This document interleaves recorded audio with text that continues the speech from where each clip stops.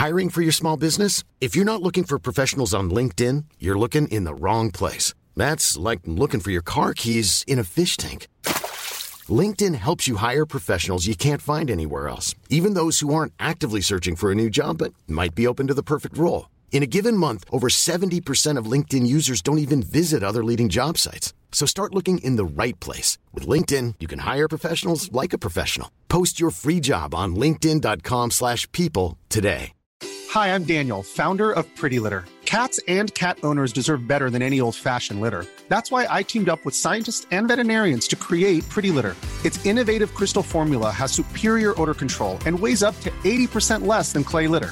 Pretty Litter even monitors health by changing colors to help detect early signs of potential illness. It's the world's smartest kitty litter. Go to prettylitter.com and use code ACAST for 20% off your first order and a free cat toy. Terms and conditions apply. See site for details. Chase Thomas the Chase Thomas podcast. My nephew needs me to record. See, I already hate it. I hate it.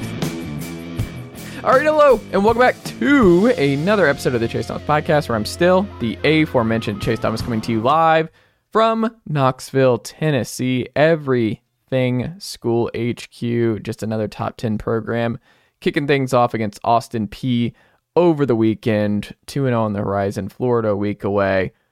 You know what I'm talking about. I'm talking about those Tennessee Volunteers coming in at number 9 at many polls, and many folks just agreeing that they are a top 10 team once again.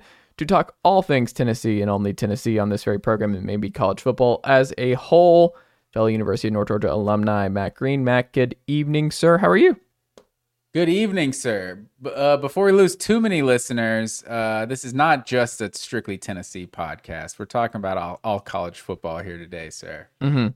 Well, it all runs through Tennessee. When you call it Everything School HQ, everything runs through the lens of the University of Tennessee, sir. I'm excited. What a week. It feels like last week was... You just had a little bit, you were able to get more attention. And I wonder, and this kind of can lead us into the Duke Clemson conversation. Like, if that happens Saturday at 3 or Saturday at noon, do we care as much? But because it was Monday night and all of America was watching Clemson implode in the second half late, we were like, oof, is this it? And all Tuesday was the Clemson takes, the death of Clemson. Everyone looking at Clemson. My group chat, in the family group chat, they were all pushing and like celebrating, because I have a lot of FSU alumni. My cousin Sam, shout out to cousin Sam.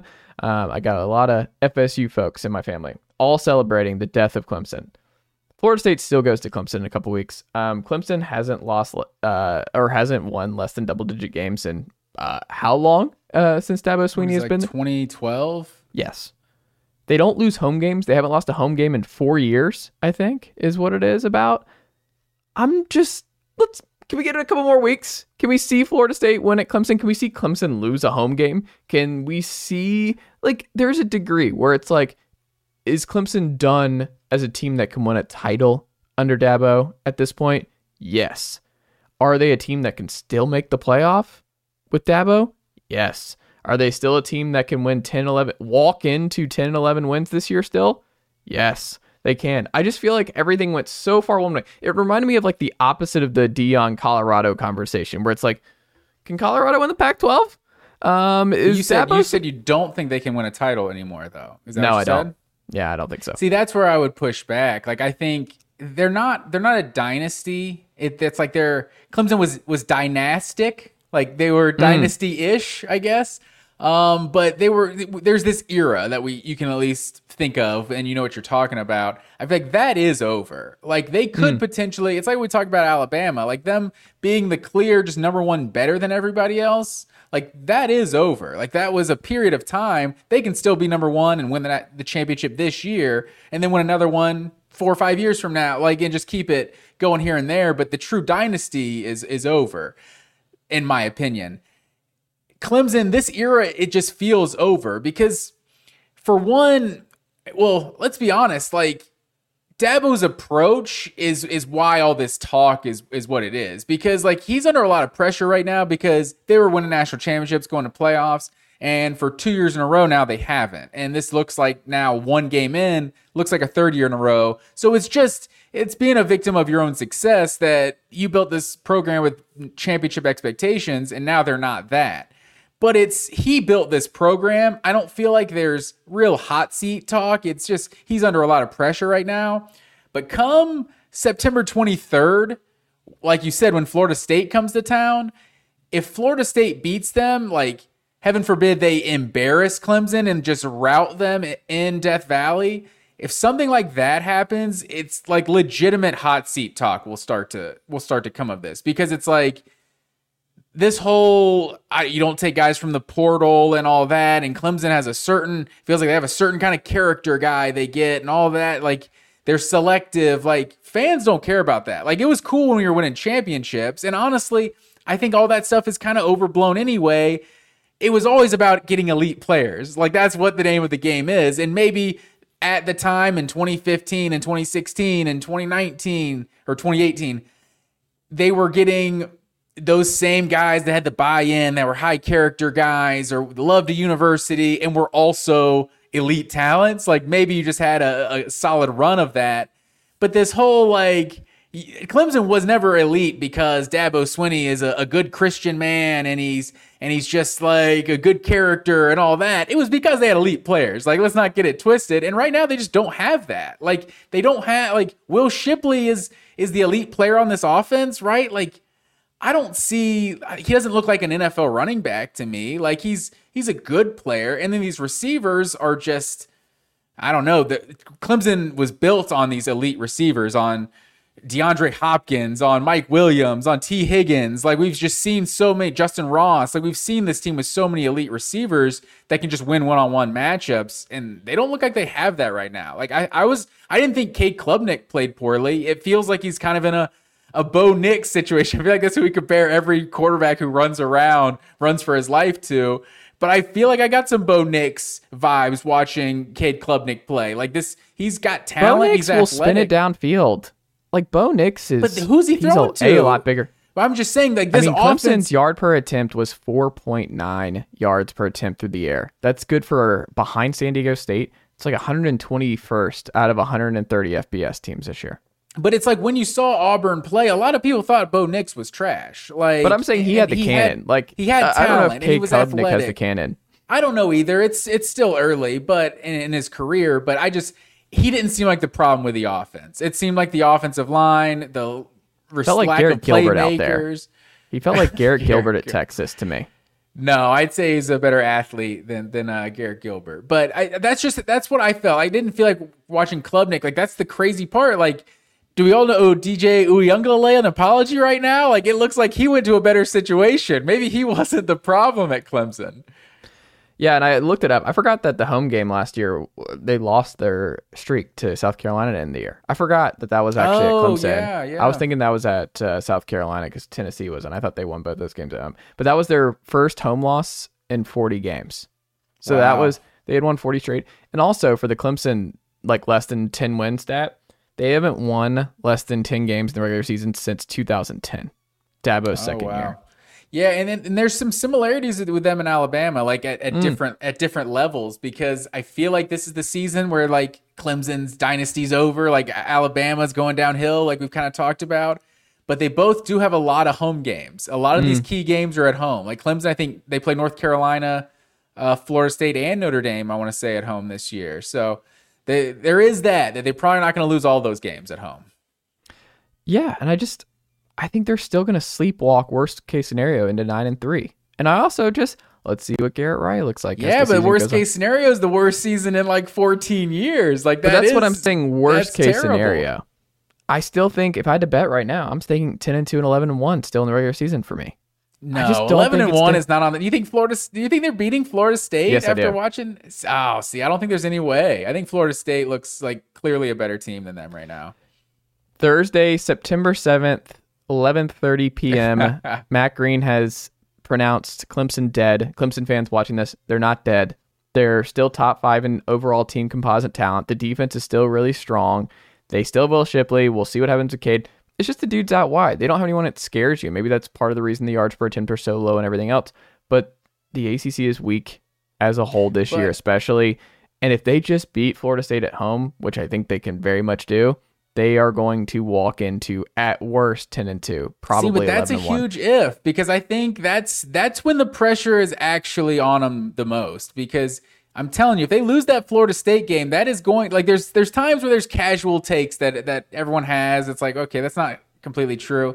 That's going to be a casual take that is true. That everyone is going to be saying, Florida State utilized the transfer portal. Why did we not utilize the transfer portal to get multiple starters? Like, Alabama and Georgia recruit as good as anybody in this sport, and they'll go out and get Jamison Williams, get Jahmyr Gibbs. Georgia got Darian Kendrick out of the portal. Like, just insert a starter. Like, if Dominic Lovett this year, like, if you're not doing that, like, you're not doing everything that's needed to win championships. So if you just want to do that, like, go coach at Newberry College or something, like that's not what it takes at Clemson. So I think if they lose to Florida State, like, that's going to be the talking point just everywhere, is that does Dabo Swinney, if he's not going to adapt, can Clemson continue to keep him and just continue to do what they're doing? Like, I think you're in a losing situation, especially if we don't see any progress in this offense. Like, I'm turning my back on Clemson. I had them in the playoff, like, when we did our predictions like 2 weeks ago. I was thinking Garrett Riley is going to make a huge difference, and it's just one game, but 7 points against Duke. And obviously they did move the ball. They turned the ball over a lot. The blocked field goals too. Like, it's a game they definitely could have won. I don't think 28-7 is really reflective of kind of how the game went. Like, I feel like it was a close game into the third and fourth quarter, but just the way that if you turn the ball over like that, like, you can lose to anybody. For sure. It's week 1. I'm not going to overreact yet. I think they're on watch, but I will say too, it's on watch. Dabo retiring just straight up. Like, I think we're now on Dabo retirement watch. I could see it, honestly. Like, he said as soon as the players got paid, he was out. So I don't know. Maybe he'll hold up to his word. We shall see. But Clemson, we still got a couple weeks before we figure out for sure. Matt Green. Top 25 for week 2. What is your strongest reaction to the AP poll coming out this week with the latest and greatest? I was a little surprised by the lack of overreaction in the first week. I was thinking Florida State was getting up there, like, taking half the AP first place votes, like maybe no jump one up thinks to they're number the 2. Best team. What? But I'm saying they beat LSU in convincing fashion. Sure. Like, it was a huge win in week 1. That's all I'm saying. You're taking the correct approach. I was just expecting, like, a lot more Florida State, like, bump. Like, they got 3 first place votes. I guess I was a little surprised that Georgia still, like, kept, like, overwhelming. I was surprised, like, Alabama didn't start to get some first place votes, or that just kind of, just more options thrown in there. Still 58 first place votes, 2 for Michigan and 3 for Florida State. But also Colorado jumped into 22, Duke jumped up to 21. I wouldn't have been surprised if both of them jumped like top 15 or so, or into the top 10 or something, just out of the overreactions that we always see. But Clemson hanging on to 25 by a thread. Colorado immediately in. I just kind of wonder, where I'm like, I don't know. Are we sure Colorado is better than Arkansas right now? Are we sure they're better than not TCU? They jumped A&M. Yeah, like, no, I don't know. But it's just it just doesn't really matter. It's early in the season. I will say Ole Miss I thought would jump a little bit higher, and I thought Oklahoma would jump a little bit higher based on what we saw, because they're at 18th, and like North Carolina a better win, but like Oklahoma looks pretty legit. Kansas State a little too high for me. And I think LSU probably should have dropped a little bit more based on how it went down. I think, I'm not saying they fall out of the top 25. 14 was a little low for me. I think they should have dropped out further. But I also think the top 10, perfect. I don't know if I necessarily agree with where USC is, but by and large, I think the top 10 looks about right? Like, that just looks like the 10 best teams before this weekend.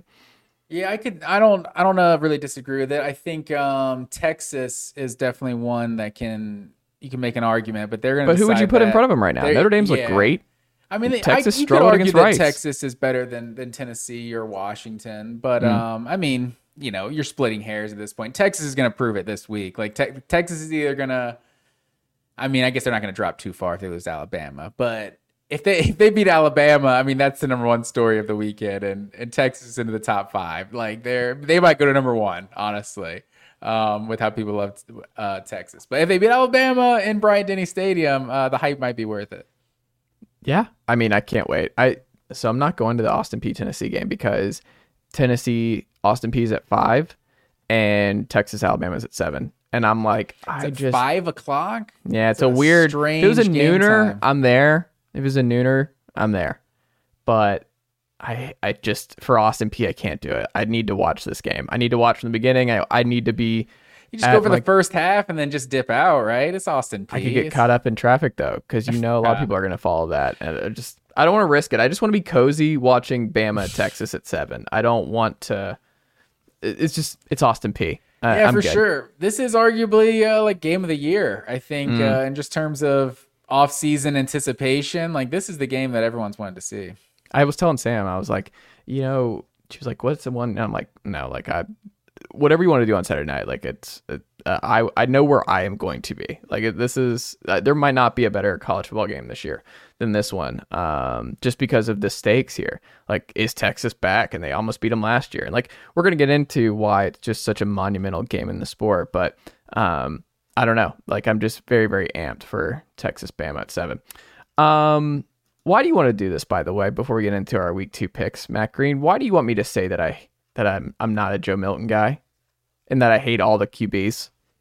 No, I'm just we're just flapping our gums there pre-show. They don't hate all the QBs, but I seeing some of the social media interaction on some of our content here. I was a little surprised, I will say, on our conversation last week that you didn't seem too high on Joe Milton and his performance versus Virginia. And I think the Tennessee fans think you've lost your way.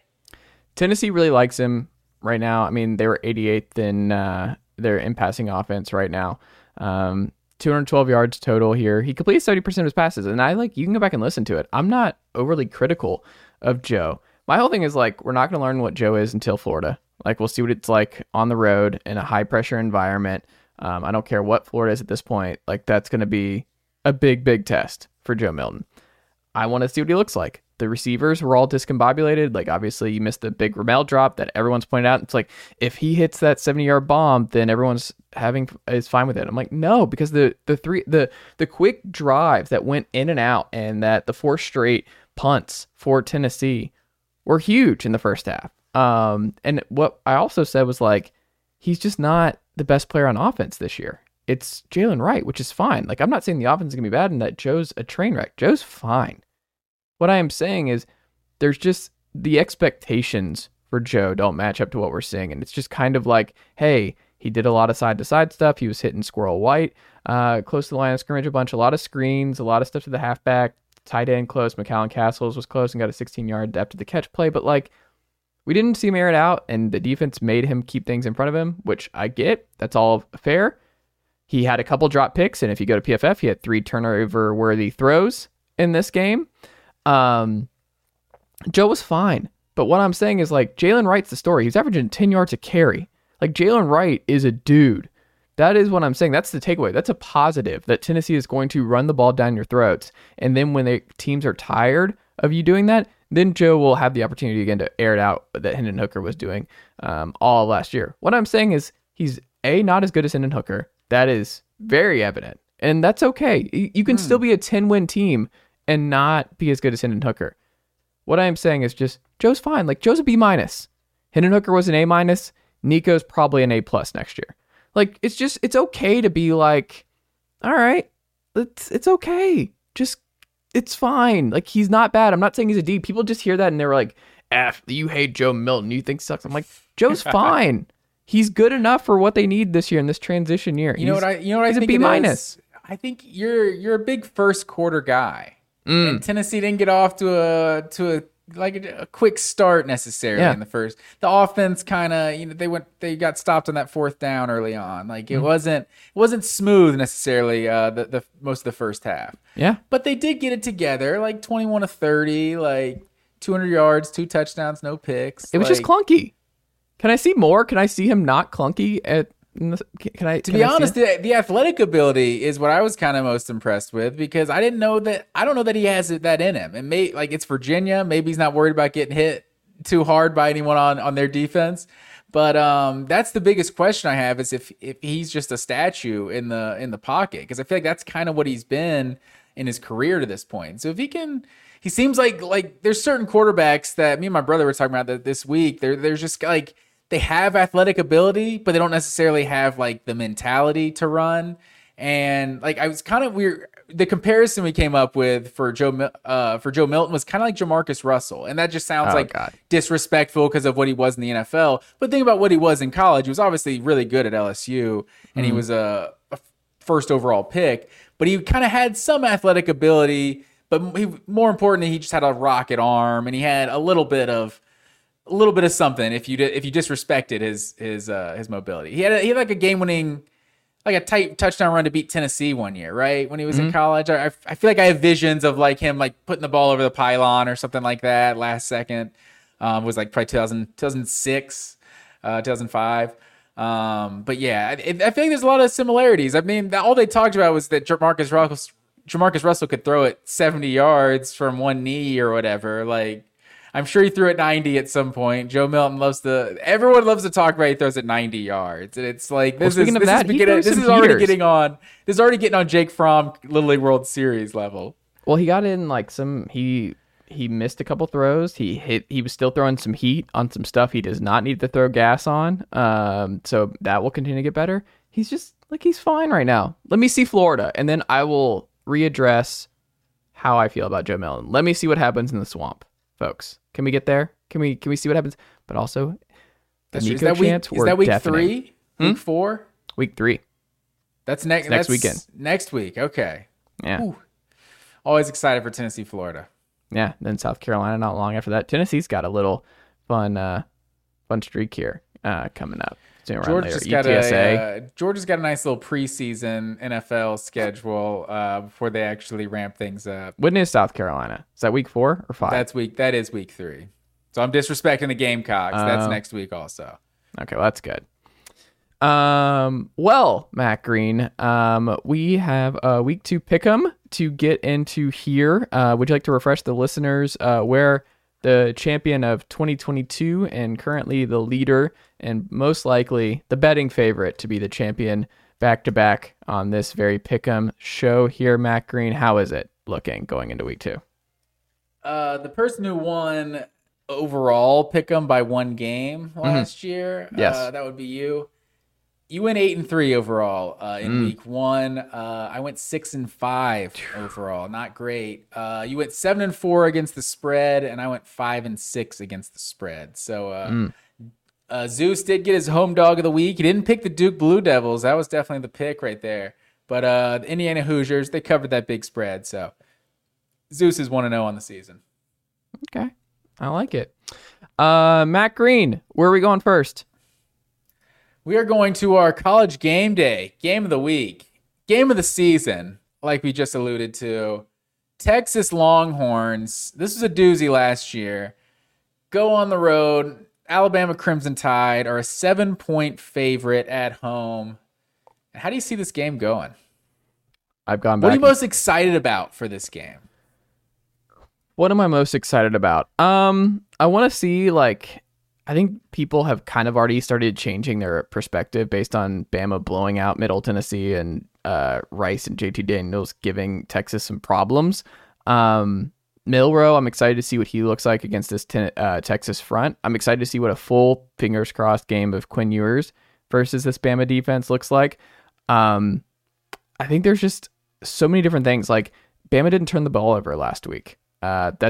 I wonder if that continues this week. Milroe led Bama in rushing last week. Is that something that continues? Are they banking on Milroe being a do-it-all kind of guy? Can he take that kind of beating in a physical game like Texas? Ewers last year before he went out, 9-12, as we alluded to this offseason. Like, he was like, how does that game go and how does that change the season? Xavier Worthy was awesome. There's more talent. Your guy, A.D. Mitchell, in there. There's just a lot of dudes on this Texas offense surrounding Quinn Ewers and CJ Baxter, big time recruit. I'm very curious to see what he looks like. I mean, Texas has got the better wideout to scarier playmakers.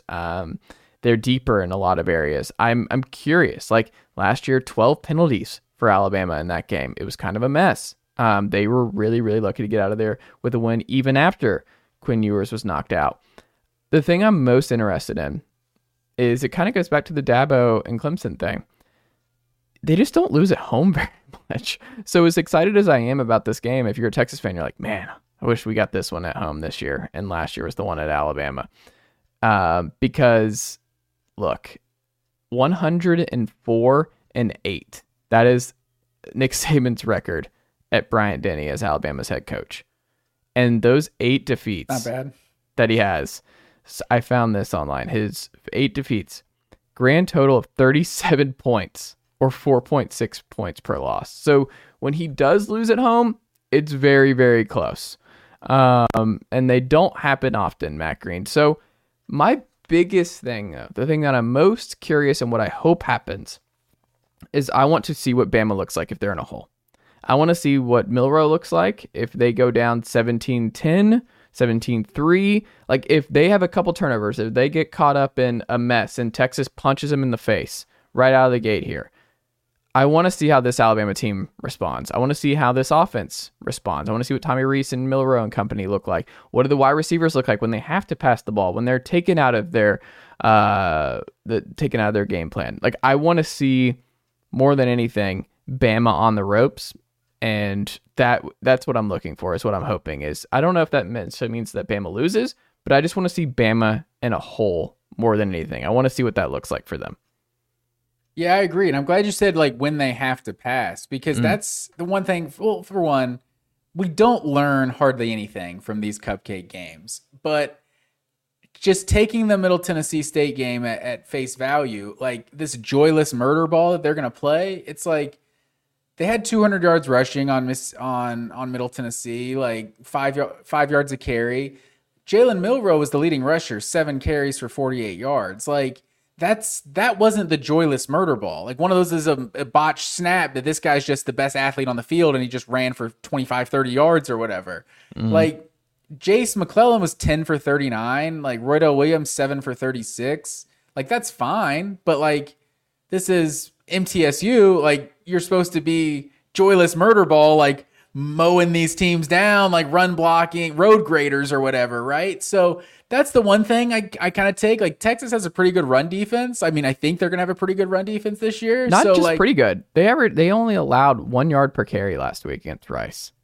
For sure, it's still Rice. So I mean, it's hard to know. But yeah, I think they're definitely gonna be one of the better run defenses. So Bama's gonna have to pass. And I think if it becomes a shootout, because you said what, eight home losses? Yes. Right off the top of my head, I'm thinking of 3 Heisman Trophy winners that did it. It's like Cam Newton, Johnny Manziel, Joe Burrow. Yeah. Like that's what it takes. Quinn Ewers, like is Quinn Ewers our Heisman Trophy winner in 2023? Like is he that guy? Like is he put his team on his back? Like and just have his Joe Burrow. Maybe Xavier Worthy has like a 200+ yard game, like a Marvin Harrison type game for them.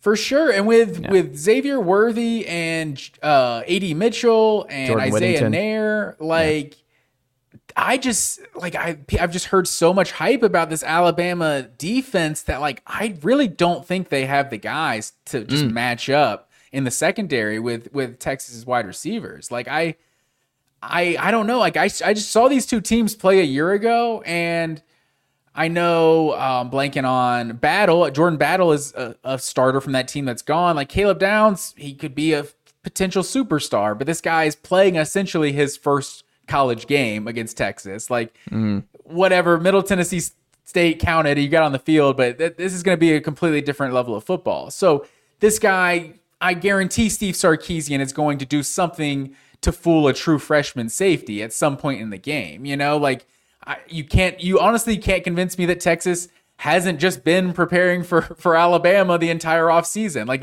who do we play? Rice? Like that's just another scrimmage on our way to the Alabama game. So I think Texas has obviously had this game circled. Sarkisian is one of the best offensive minds in college football. And just on top of the talent that this offense has, like I think I have to take Texas in this one. I think last year, like you said, like they would be nice if this was the year they got Alabama at home. I think last year was a confidence builder. I think last year showed like we can play with these guys, and I think they're better than they were a year ago. And I think the number one story out of this weekend is going to be Texas is back. Whether they are or not, that's going to be the story. Are you ready to make our picks here? Yeah, man, that's it. That's my Texas pick. I'm on the board. Hold on, you're doing it. Yeah, they're beating Alabama. They're going into Bryant-Denny. I don't know. I'm not calling my shot that Ewers is another Heisman trophy winner, but I just think this offense is too much. I think this is going to become a shootout, and Alabama does not have the offensive weapons, the firepower.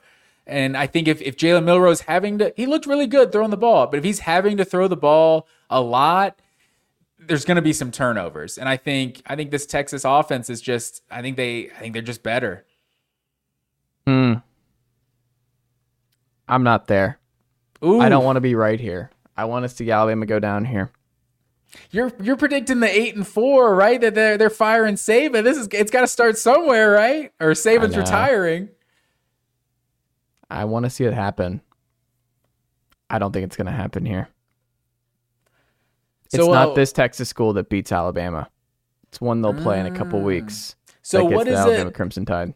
Do you think your opinion was changed by week 1? I think I didn't like what I saw from Texas. Still a little too clunky for me. I don't like the history of Bama at home. Like, that kind of scares me. Like you said, like, it takes that Heisman type. I just don't know if Quinn Ewers is that guy. Like, I don't know if we're going to see that version of him in this game really step up. I think about the TCU game last year, where that was a big moment for Quinn Ewers and company, and they really went into a shell. That was not a good look for Texas against TCU. And you're like, well, that was TCU. They were in the CFP. Well, yeah, that's what we're looking at here. Bama is a CFP contender. Like, this is one of those kind of moments. I'm just not there. I can't do it yet. I think Bama and Texas are going to both fall in the mud. I think this offense looks a lot more human, a lot more limited than what we saw against Middle Tennessee State last week. I think it's going to be close. I just don't think Texas ultimately pulls it out. And I think it might be a really dumb ending where Texas just fumbles it away or something crazy in a very Texas-like way. I'm going to say Alabama beats Texas 27-23. 27. Okay, so you're taking Texas with the points. Yes. Okay. I know. Texas is going to win outright, sir. Where are we going next? Next, at noon on Saturday, we got the Fighting Irish going on the road. We got a home dog, the NC State Wolfpack, 7.5-point dog at home. How do you see this game going? Notre Dame's legit, and I think people need to understand that, like, Notre Dame's coming, and a lot of the Southeastern Conference fans are not going to like this. But Notre Dame is... I can't wait for Notre Dame USC, because right now I've got that Notre Dame over USC pick locked and loaded, ready for this, because I think Sam Hartman's legit, best quarterback they've had in South Bend in a really long time. He doesn't even have to really do a whole lot. He's just kind of coasting at this point. NC State barely survived against UConn. You can make the case they should have lost this game. 7.5 is actually pretty friendly for the Wolfpack. The thing is, their defense is loaded. They have NFL dudes on this defense. I think the defense is going to be really strong by and large in this game. So I think this could be a little bit ugly, but Audric Estime is a guy. And Notre Dame is just so loaded. That's the thing I jotted down like through the first 2 weeks of Notre Dame football. They have so many running backs. They are a run-first team, and Sam Hartman will air it out when he needs to, but I think they're going to run it down NC State's throat. NC State, 121st in yards per carry on defense. They got gashed by UConn last week, over 6 yards per carry. I think this is the Audric Estime game. And if you're asking me to pick Brennan Armstrong for Sam Hartman, can't do it. My favorite stat about Notre Dame through 2 weeks, though, 14 of 18 on third down. Great third down team, top 5 in the country right now. I like that. If you're able to convert third down, especially on the road, goes a long way. Give me Notre Dame to win and cover something like 30 to 13. I don't think NC State's very good this year. I'm selling all my NC State stock. I was gonna say the same thing. Like that UConn game, like they just look pretty ugly. I feel like Notre Dame is just, like you said, Sam Hartman is he's the best quarterback they've had in, I don't know, a decade plus. Like, so this looks like just a really solid team. He's completing 83% of his passes right now, 6 touchdowns, no picks. Yeah, Notre Dame seems like an easy win here. All right. Where are we going next, Matt Green? Next on our pick'em, we are going to the hottest team in college football. Renewing a rivalry. The Colorado I thought you were about Buffaloes. Sam Hartman again. Okay, back to where. That's the hottest quarterback in college football, but the hottest team in college football, and debatably a hotter quarterback, Shedeur Sanders. Or we've gotten off the looks. Good looking guy. Yeah, he's a good looking guy in his own right. Nebraska 3.5-point dog on the road at Colorado. This is our big noon kickoff.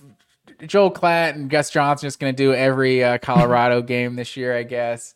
They got great ratings, so keep doing what they're doing. But at this point, man, I'm not picking against Deion. I'm not picking against Coach Prime. He's going to call me out personally if I pick against Colorado. So I'm jumping on the bandwagon of the Buffs.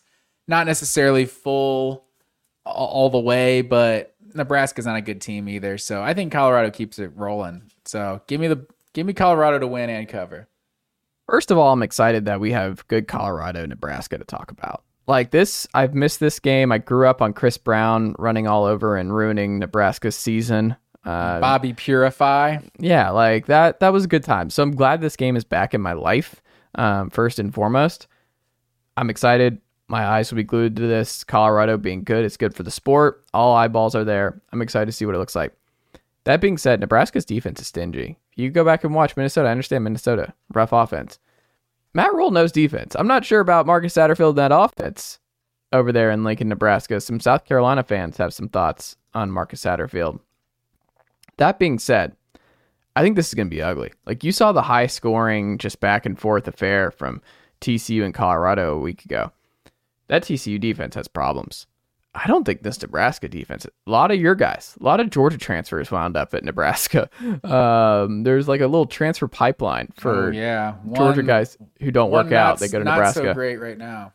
But Matt Green, Nebraska 17th in yards per attempt through the air defensively. Shedeur Sanders threw for over 500 yards. Jeff Sims ran all over Minnesota, 19 carries for 91 yards a week ago. I think this is going to be a good bounce back game for Sims. I think it's going to be a good bounce back game for Nebraska. Minnesota sneaky has the top 10 defense in the sport. They had it the last 2 years. It's a really good one again. Colorado's defense is not good. TCU was able to do whatever they wanted against this Colorado defense. I don't think this is going to be the track meet. I saw that over-under at like 66 for this game, total points. I'd go under. I'll be surprised if it's over. I think you're looking at Nebraska in a nice bounce back win where everything is coming up Colorado at this point. 70s in points in air yards defensively through the first week. They have given up the most points of any team in the Pac-12. Colorado had their share of 50, 40, 60, 70-yard plays. They had their big plays. Nebraska's not giving them up. I think they're a big play offense. I think what Sean Kelly's trying to do is they're going big. They're going big or going home. I don't think Nebraska's going to give those up in this game. I think Nebraska's defense is solid. I have questions about Satterfield and Jeff Sims. This is going to be ugly. This is going to be ball control. I think this is going to be one of those, oh, hold on. Colorado is not close to winning the Pac-12. Colorado might make a bowl game, but let's take a step back. They're going to be fun each week. But this is a very different defense than what they played a week ago. It's at home. That helps a lot. But there's a reason this line's only at 3. That Colorado, it's basically a toss-up at this point. And I'm going to go Nebraska wins outright 24-21 Nebraska. Wow. Yeah, Nebraska turned it over 4 times last week. So I just, Colorado has the vibe of maybe a USC type of defense a year ago that they're going to give up a lot of big plays, but then they're going to get some turnovers and they're going to jump some routes. Their defense they're just going to make things happen. And so I don't know. I question Jeff Sims in this offense for sure. But you're picking against Dion, and that's on you because he's gonna call you out personally for it. I love Not Dion. me though. Not me. I like Nebraska here. Also, who are you picking? You didn't say. Yeah, I said I'm picking Colorado. I'm not picking what's against your score? Prime. Oh, I haven't been given scores, but give me a 31-17. Oh, kind of convincing one for Colorado. Yeah, I think Colorado takes care of business in this one. All right. Where are we going next? By the way, my Texas-Alabama score, didn't throw it out there, 34-24. Wow. Multiple scores. Texas wins by multiple scores. Throwing it out there. Twitter will be a fun time at that point if Texas wins by double digits here. Excuse me. Keeping it moving. One of the sneakiest games of the weekend. Tulane Super Bowl is on Saturday, sir. This is kind of like Cincinnati's game with Notre Dame a couple years ago, right? Ole Miss, a little different because Ole Miss isn't necessarily Notre Dame, but Ole Miss is going on the road at Tulane, and the Green Wave is a 7.5-point home dog in this one. How do you see this game going? This is going to be good. I'm glad it's a sellout. I saw that. And Tulane was in their advertising in that picture on Twitter. I saw that they had like Ole Miss logo in green. Nice touch here. And this is turning into a sneaky rivalry. Like I've been pushing for Tulane to take over the Vanderbilt spot in the SEC. When we're like, let's kick them out. Let's put them in there. Let's get Tulane back in the SEC. Tulane LSU rivalry. That'd be healthy. That'd be fun. Yeah. Like who says no to Tulane back in the SEC? I mean, that's true. We got a Alabama in-state rivalry, a Mississippi in-state rivalry, a Louisiana one. I'm here for it. Enough talent to go around. I think it'd be fun. Ole Miss sneaky had a great first week. Jackson Dart looked electric, like a totally different quarterback for the Rebs. And I'm drinking a lot of Kool-Aid here for Lane Kiffin's bunch. Top 4 PFF offense last week. He completed 70% of his throws, 6 TDs. I think it was the sneaky best showing of any offense in the SEC in week 1. Tulane, right out of the gate, 62nd in pass defense. I think Ole Miss is going to light them up. I think this is going to be a statement game. I think this Ole Miss team looks different. This Ole Miss team feels like a 9-3 type year for Ole Miss. I'm buying a lot of Ole Miss stock here. Give me the Rebs to both win and cover significantly. I think this is going to be Ole Miss 37, Tulane 20. I just the only thing I hope for this game is that Ole Miss has a better uniform combination with their opponent. I don't know if you watched the Ole Miss last week. Who did they play? I don't even remember who it was. I have to go back. Worst highlights I've ever seen in my life. Ole Miss is rocking white helmets, red jerseys, white pants. Whoever they're playing is rocking white helmets, white jerseys, red pants. It looked like a scrimmage. Terrible. They have so many options. Grinds my gears. Should have been rocking navy, whatever it is. So that's the first thing I'm going to say about Ole Miss.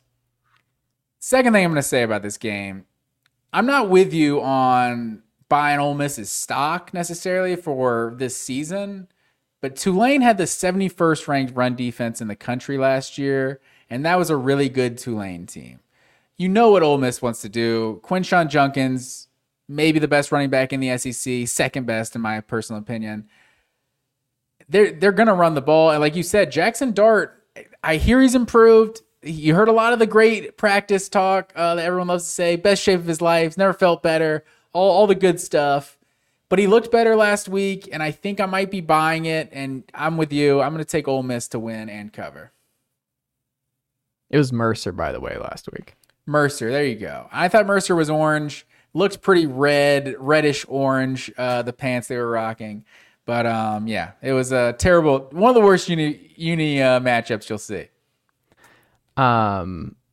Tulane's best linebacker will not be in this game available. Corey Platt, who had 15 tackles last week for them. Yeah, and there you go. They even add that on there too. Like I just don't see them stopping this Ole Miss run offense. And then if Jackson Dart is improved and this adds a more dangerous passing element to this offense, they're going to be tough to stop for anyone in the SEC. Much less Tulane. So this is their Super Bowl. So it could be a close one for a while, but I think Tulane, The 7.5 does make me worry a little bit. It's got to be by 2 scores, but I think Ole Miss can get that done. Did you pick a score for this game? Yeah, I said 37-20. 37-20. Okay, you're saying easily. Give me like a 34-24 for this one. Is that the same score I just picked for Texas Alabama? Yeah, it could happen. Get him out of here. You put me on the spot with these scores. You're the one who just okay. Arch Manning and Deuce McAllister are going to be in attendance here. So there you go.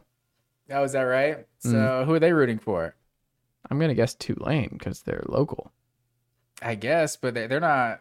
Well, Archie went to Ole Miss, didn't he? Oh yeah, Deuce. Oh yeah, and they're Deuce Ole did. Miss. Yeah, They're what am I both saying? Ole Miss guys. What am I you saying? talking about? I'm thinking Saints for Yeah, both he of was them. You know New what's weird? I'm Orleans. thinking them both Saints. That's a good call. Yeah, they're rooting for Ole Miss in this one. Safe to say, Deuce McAllister. Also, I skipped over this one. Utah at Baylor. The Baylor Bears coming off the upset loss to Texas State, where apparently TJ Finley is good now. Baylor's I love that story, by the way.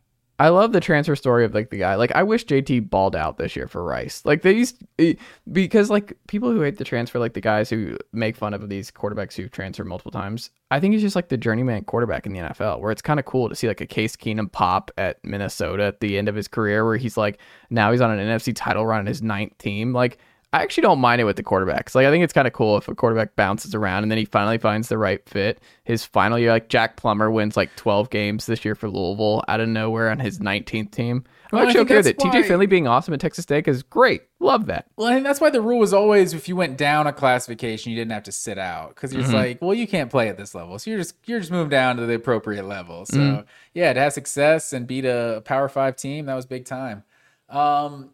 So I'm looking at Utah Baylor, and like part of you wants to overreact to them losing to Texas State, you know, and Utah just beat Florida, but we don't know how good that Florida team is necessarily. It feels like this is like an opportunity for a letdown, honestly. Like it's gonna be your classic Big 12 matchup of Utah and Baylor. I'm gonna take Utah to win, but I think Baylor keeps it close. Like I think this is like they escape with a win, so like a 31-30 kind of thing. Like I think this is gonna be a close game. So give me Utah to win, but Baylor to cover. Wow, Cam Rising maybe a go, maybe not. I wonder, but I'm also not that concerned based on what we saw from Barnes and the dual. They don't need a quarterback. Yeah. They really don't. They could just play whoever, and they're just. I think Aranda said, "Yeah, here it is." They have the ability with all three of them to run the quarterback. So I mean, it doesn't really matter who it is, but it does seem like it sucks for Baylor to have to prepare for 3 quarterbacks this week, right? Because you don't know if it's Cam, and then if it's not Cam, then you have to. They're going to play both if Cam's not ready to go. So it's got to be really difficult to prepare for Utah at this moment. But the Utah we saw last week was quite good. And another force to be reckoned with. I think Baylor's got real problems. Like, yeah, it's cool that TJ Finley had this kind of showing for Texas State, but like 440 yards, Texas State. This defense looks like it's a problem for Baylor. And Utah's just so well coached. And I understand it's a road game here, and it will be rocking. It's suddenly a sneaky big game for Baylor. Dave Aranda needs. It's not like they had this great follow up year to making the Big 12 title game 2 years ago. I don't know. Blake Shapen being out is a tough blow because he actually was pretty solid in that first game. They're 29th in passing offense. So to this point, so I don't know. Like I went back and forth on this, Matt Green, because I could see Baylor winning this game. The line's down to 8. The over under is 47. I think this is gonna be low scoring and ugly. I just don't think this is where Utah gets tripped up. Utah's going to get tripped up once or twice this year in the regular season, but I don't think it's here. But I do think Baylor covers. So give me Utah 24, Baylor 21. There we go. And moving on to Iowa and Iowa State. The battle for the Cy-Hawk Trophy.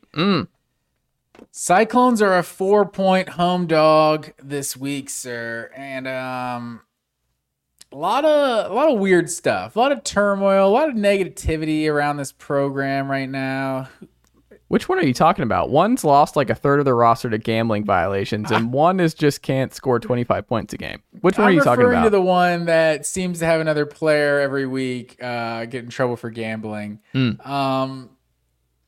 I just don't trust Iowa. So I feel like this is a weird rivalry. Iowa State won last year. I think it was like 7 in a row that Iowa had won before that. And I think I'm gonna trust the home atmosphere. They're gonna rally around the negativity, and Iowa's not gonna score more than 21 points in this game, so it's doable. Maybe you get a return, you get a special teams touchdown or something.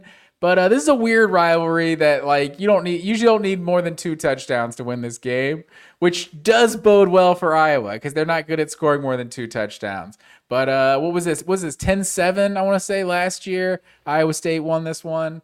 They won for the first time in a long time last year. It was like 6 or 7 in a row, I think. Iowa had won 6 straight before last year.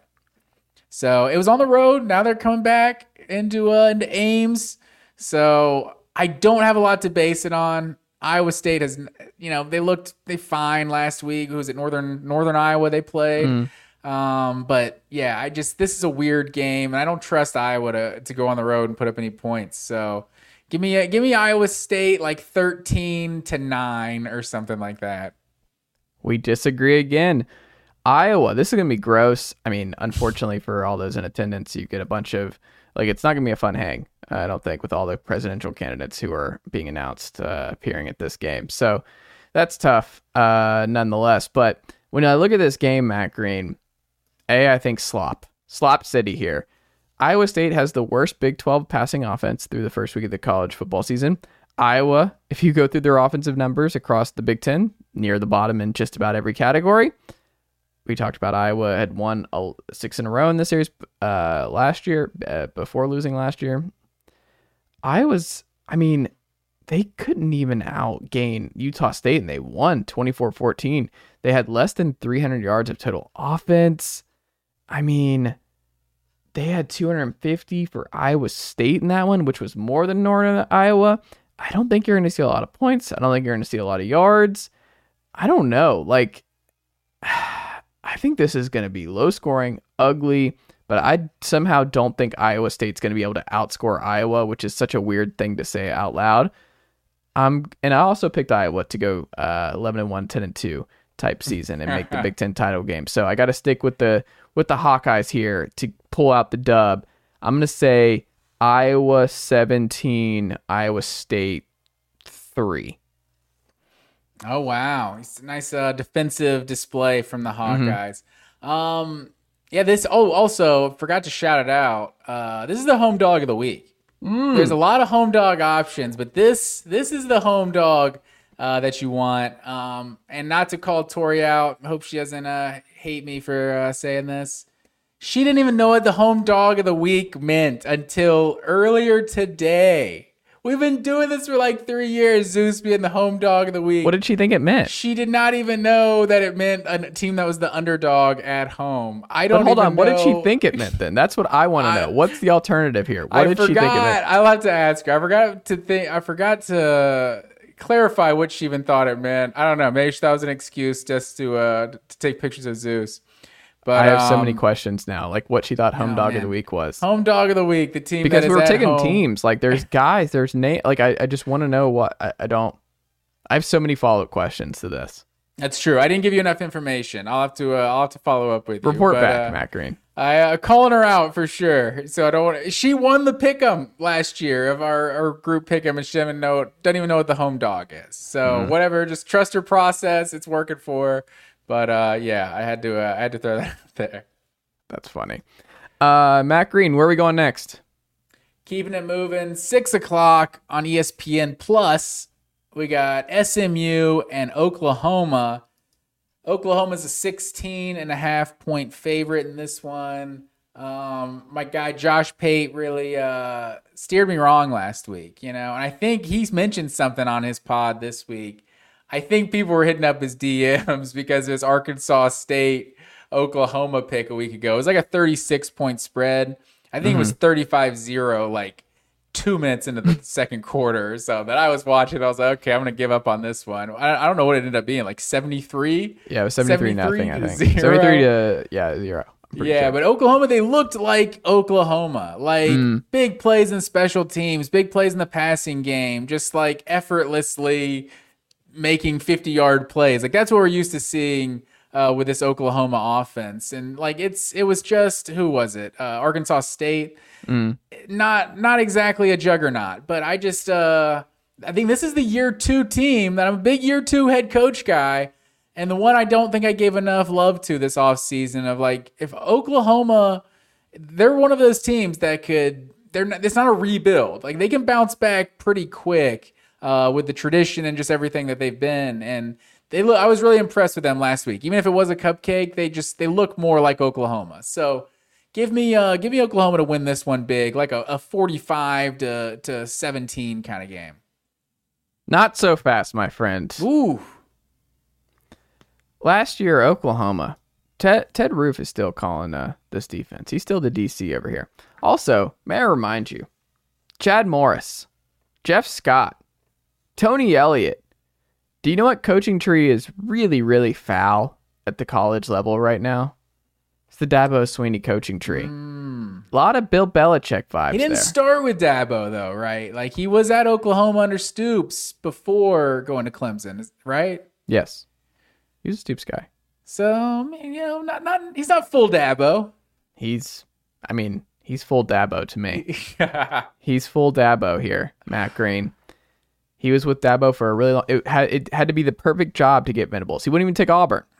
He had to go to OU. Back to OU. He was full Dabo because he was around there for a long time as the hottest coordinator out there. People never thought he was going to leave. Yeah. You look at it. Last year, they opened 45-13 against UTEP, 33-3 against Kent State. They beat the crap out of Nebraska, 49-14 on the road. Then proceeded to lose to Kansas State, 41-34. Big 12 champs. Get blown out the following week by TCU, 55-24.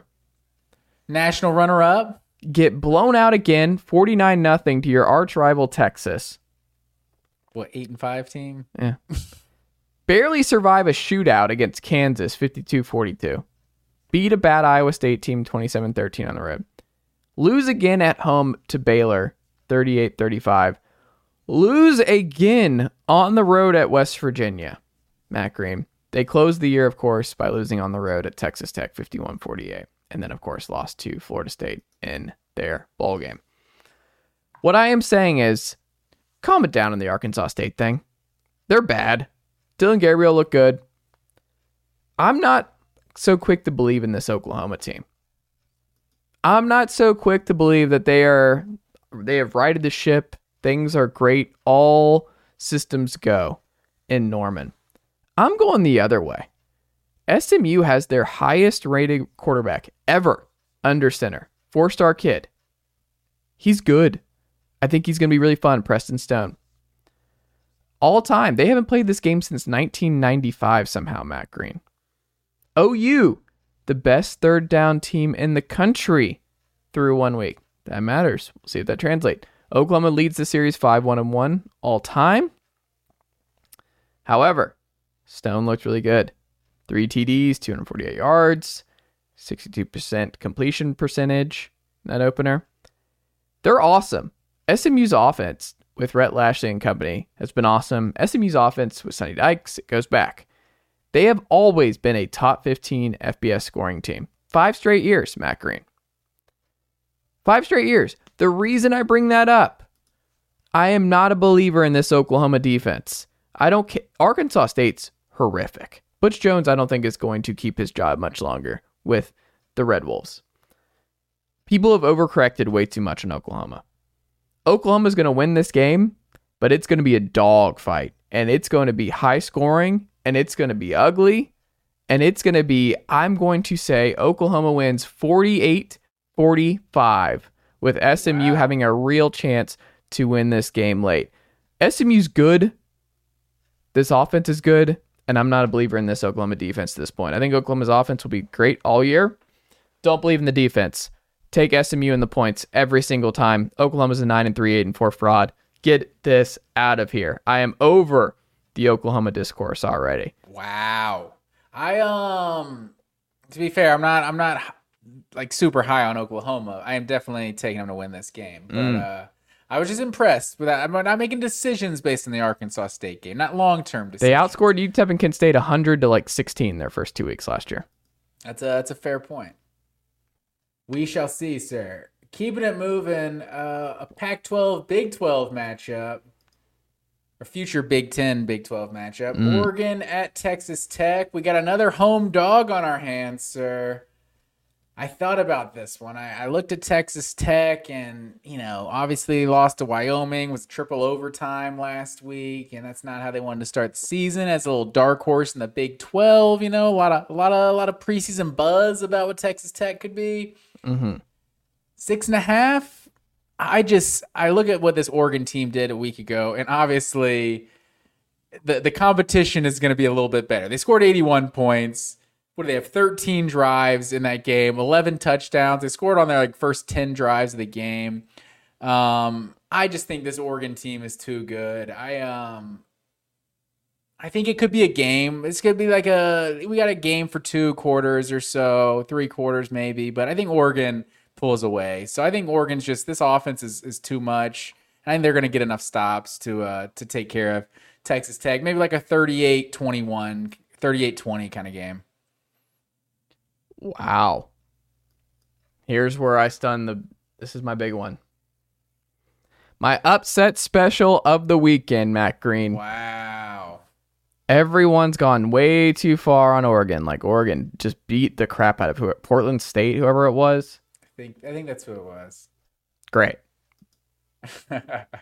Great. Do you know who they're not going to beat this week? A pissed off Texas Tech team that, hey, had the balls to schedule Laramie, Wyoming in their opener at night and weirdness. They were up 17-0 early. Remember, they jumped on Wyoming. They looked good out of the gate. Tyler Shook, formerly a big-time recruit for Oregon. Big transfer in this game. 2 mighty transfers with Shook and Bo Nix in this one. I have a hard time seeing a Texas Tech team that I thought was going to go 9-3, 10-2 this year. Starts off 0-2. I think a lot of people sold Texas Tech off where they're like, oh, that's what we get for buying into Joe McGuire in this group. This is a revenge game. Shook was replaced. He wants to get back. This is a home game for Texas Tech. This is their Super Bowl. Oregon at home here? This is a big one. Oregon's top 10 team, CFP playoff team from a lot of people. I think Josh Pate had him in his playoff before the year got started here. He threw for 338 yards last week, 3 touchdowns. I think this offense is very good. I think there's an overcorrection on Oregon. Oregon's not there yet. I think this was the worst case scenario for Oregon right out of the gate, was Texas Tech losing in heartbreaking fashion, throwing the game away really against Wyoming late. I think they bounce back in a major way and they win this game outright. I'm going to say Texas Tech 35, Oregon 31. Wow. That is a hot take right there, sir. I like the Ducks this year. Just shy of the playoff. I think I picked them to win the Pac-12. We both picked to win the Pac-12, right? Yes. And they still can. This is a non-conference game. Of course. Keeping it moving. Another home dog. We got the Wisconsin Badgers going out to Pullman, Washington to face the Cougars, one of the only teams left out in the Pac-12, whatever you want to call the Pac-2. Washington State's a 6.5-point home dog in this one. They won this game a year ago at Wisconsin, 17-14. This is a game I've gone back and forth on. I think I've talked about how much I like Luke Fickell and Tanner Mordecai coming over. Looked a little shaky last week, threw 2 interceptions, and that's while the team was rushing for 300 yards. He threw 2 interceptions in a game like that. So I feel like year one, I think weird things happen for coaches in year one, not necessarily reflective of how good of coaches they are. The fact that Washington State won this game a year ago and now they're going to be at home versus Wisconsin. I feel like weird things happen in Pullman, Washington. This feels like Washington's going to bring them down in the trench, or Washington State's going to bring them down in the trenches with them. And this feels like it's going to be an ugly, like a 16-13 kind of game. Maybe even Cam Ward goes off and they score a few more points, but I think he's just he's a dangerous quarterback that can make some plays. And I think there's something too kind of going out West Coast, like going on the road this early in the season, this early in Luke Fickell's tenure. I think I'm going to have to take another home dog. I'm going to go with Washington State to beat Wisconsin. Wow. Back to back. Because the Cougs beat them in Wisconsin last year. Yeah. It's a big upset, Matt Green. I like their OC. Their OC, Arbuckle, it's like 26. He's super young, but he was a FCS guy, or I think he was Incarnate Ward, I want to say. I know that's where Cam Ward was. Where did he come from? He was another FCS school, but a lot of FCS guys in Pullman. Cam Ward, a lot of fun. Maybe an FCS school here in a few years. Goodness, don't kick them while they're down, Matt Green. No. I love the Cougs. Just picked them to win this game. I can't go there, though. We're just flapping our gums. Wisconsin, I think they're going to be much more equipped for this one. They're running the air raid, too. This is weirdly going to be a similar style kind of game, which is the antithesis of what we saw last year, where I remember Braylon Allen and the Clemson transfer running back that I cannot remember his name off the top of my head, the smaller back. They were alternating and stuff like that. You're not going to see that ground and pound style here on Saturday.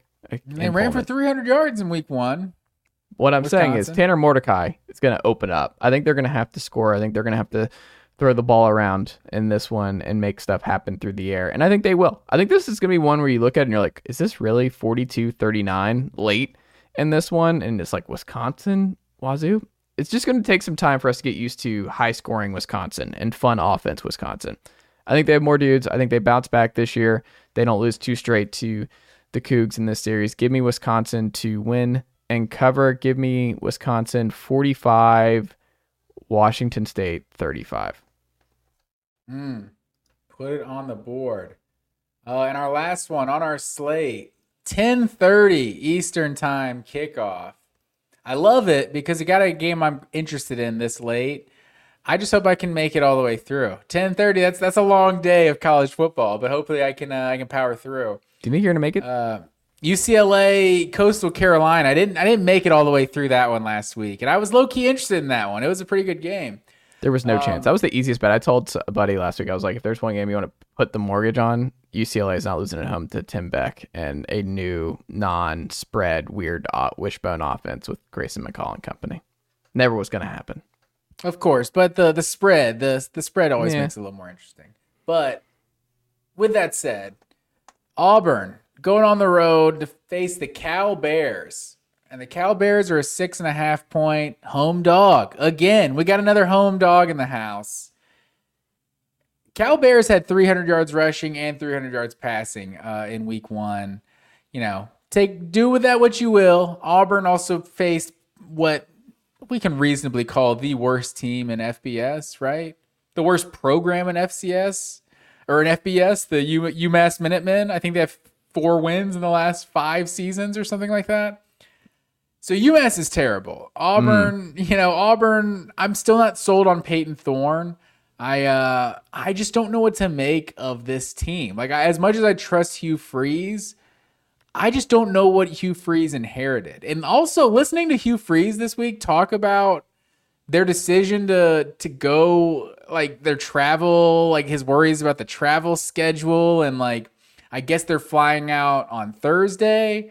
But in this interview, he's like, but I guess since it was a 10:30 kickoff, I wish we'd be flying out on Friday. Like, when did you learn about the 10:30 kickoff? Did you not already know about this? So it's weird for him to say something that like, oh, maybe it wasn't a good idea to fly in on Thursday. Maybe you should have flown in on Friday morning. I don't know. But the fact that he's already laying something out like that, maybe he's just...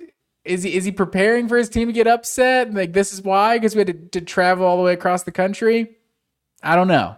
I feel like Auburn could this be a a Georgia Notre Dame situation? Can Auburn go out West Coast and just invade Cal Stadium? Could we see a takeover? That would be an interesting element to this. But Cal's been a pretty bad team in recent years. But I am going to I think I'm going to go out on a limb on this one. I feel like there's something to traveling all the way to the West Coast. I don't know, your body, time, all of that. Not really knowing about this Auburn team. It's at least like a Graham Mertz kind of situation of like Peyton Thorne he's a new quarterback for Auburn, but he has started in hostile environments. Like Cal is not going to be like a stadium that he's rattled in or anything like that. But I'm not sold on this Auburn team yet. So I think it's going to be a bad look for the SEC losing all these Power 5 matchups, but give me the Cal Bears to somehow pull off the win, like a 20-17, maybe not pretty, but I think they get it done. Wow. This would be the biggest win for Cal in how long? Oh, that was the other stat I had for you. They got 3 straight wins over the SEC. A current 3-game winning streak over the SEC. They've only played Ole Miss home and home 2017, 2019, and then beat Tennessee. Was it 2007? With Deshaun Jackson had that ridiculous punt return. And then the time before that, the other leg of the home and home, Tennessee beat Cal. But yeah, they are currently on a 3-game winning streak dating back to 2007. Take that for what it's worth. Interesting. I hate Peyton Thorne at number 1. He's not a number 1 guy. Oh, great call. On top of in addition to our uni watch type of talk, can't stand Peyton Thorne at number 1. He is not number 1 material. No, he's a number 18. Number 12, he's not a number 1. It doesn't look right. It looks very out of place. He also knew Sam Jackson forever, the quarterback for Cal. He spent a lot of time with one another when they were being recruited and stuff. It's a pretty interesting story. It was on 247 Sports I read the other day. So there's a lot of similarity there. Robbie Ashford's going to play, and we saw him play a little bit, so I think that's just part of it, that they're just going to have Robbie Ashford packages that will be interesting. But I'm not there in terms of Auburn losing this game. I do think Cal covers. I think this is going to be a sneaky great game. You should watch it. If you're up that late, I would highly encourage you to do so. I'm not quite there. I think this Cal team may be overachieved a little bit last year. I like Sam Jackson a lot, though. It's kind of weird that Cal actually has a really fun offense for the first time in a long time. But I'm going to say Auburn snakes their way through this one and wins. I think this is really fun. Another high-scoring one, not a lot of defense. I'll say Auburn 38, Cal 35. All right, put it on the board. Oh, man, I just realized, tallying up all of our picks here, I skipped one of our games. Oh, I already know. I was going to bring it up. I was waiting for you to finish all these. Yeah, this was a low-key game of the week here. One of the games I'm most interested in on the week. I'm glad I'm glad I caught myself. I had already jotted it down. I already know. Yeah. Texas A&M Aggies going on the road. Miami 4.5-point home dog, another home dog, and they're just trying to get whoever they can to come to this game. A little BOGO action to get the Miami students at this game. How do you see this game going? Well, we saw A&M, and that looked like a Bobby Petrino type offense in week 1. It looked like this A&M offense is going to be fun. Connor Wegman looked really, really good at he had 6 TDs. He passed all over him in this one. I'm very, very excited to see how this game looks. I think Miami's offense looks a lot better than we thought it was going to be. 2 coordinator changes in offense and defense this offseason. So that's a big one. I think the Miami defense is kind of going to be a little bit stingy here. I think this is going to be closer than people think. I think this will be a fun game. Excited for this one in a major way. But I had A&M win the title. 6th in the SEC in passing offense. We didn't think that was going to be a possibility before the year. 4th in passing defense. They have talent everywhere. They're just an elite, put-together team. More talent. I think they're better coached across the board. Miami, though, they are still 21st in total defense through the first week of the season. So I think the defense is sneaky good, and I think they're going to cause some problems for Connor Wegman and company early. But I like this A&M team a lot, and I think they're going to survive on the road at Miami. Give me A&M 28, Miami 24. So that's 4.5. So are you taking Miami? I'm taking Miami to cover, Ooh. A&M to win. All right. Hot take for you for this game. The announcers are going to comment on how many Texas A&M fans are at this game. I think it's going to be like noticeable. Like, not saying they turn this into an A&M home game, but I think it's going to be noticeable that how big the Texas A&M portion of the stadium is. So I think A&M's just a better team. I'm not sold on Miami right now. This was an ugly game between these two teams a year ago. Both of them, I guess, played good defense for what it's worth. I think both these offenses were just awful a year ago. But I just think A&M's significantly improved, and I don't know that Miami is. So I think with the playmakers A&M's got, I think they win this game like fairly easily. I think this is like a 31, like, I don't know, 14 type of game. Like I think A&M takes care of business in this one. Okay, I like it. Also, I've sold all my Miami stock with Tyler Van Dyne being trademarked by Tyler Van Dyke. Can't do it. Tyler Van Dyke's been sneaky, maybe bad for the last year and a half. Like, can you put together like a month stretch of quality play? Him and Brennan Armstrong, man. It's like the 2021 versions of those guys looked really good. Yeah. And if they can get back to that, those teams can be a lot better. But it remains to be seen. Tyler Van Dyne, though, whew. That's what did it for you. Now you're selling it. I can't stand it. Like it's cringe. Too cringe for me, Matt Green. I hear you. That's where you draw the line. I don't like it. Bad omen there. Well, Matt Green, there we go. Week 2, we had a lot of disagreements here. Yeah, there's a lot of this should be a real interesting week for the standings here. A lot of upset picks, honestly, by both of us this week. So we shall see. I think I've picked more. I'd have to count how many underdogs I picked, including Road Dog with the Texas Longhorns. So we'll see. I might dig myself into a hole, or or one of us might be in a hole after this week. Okay, I like it. Matt Green, always a pleasure, and I'll talk to you Sunday night. Yes, sir.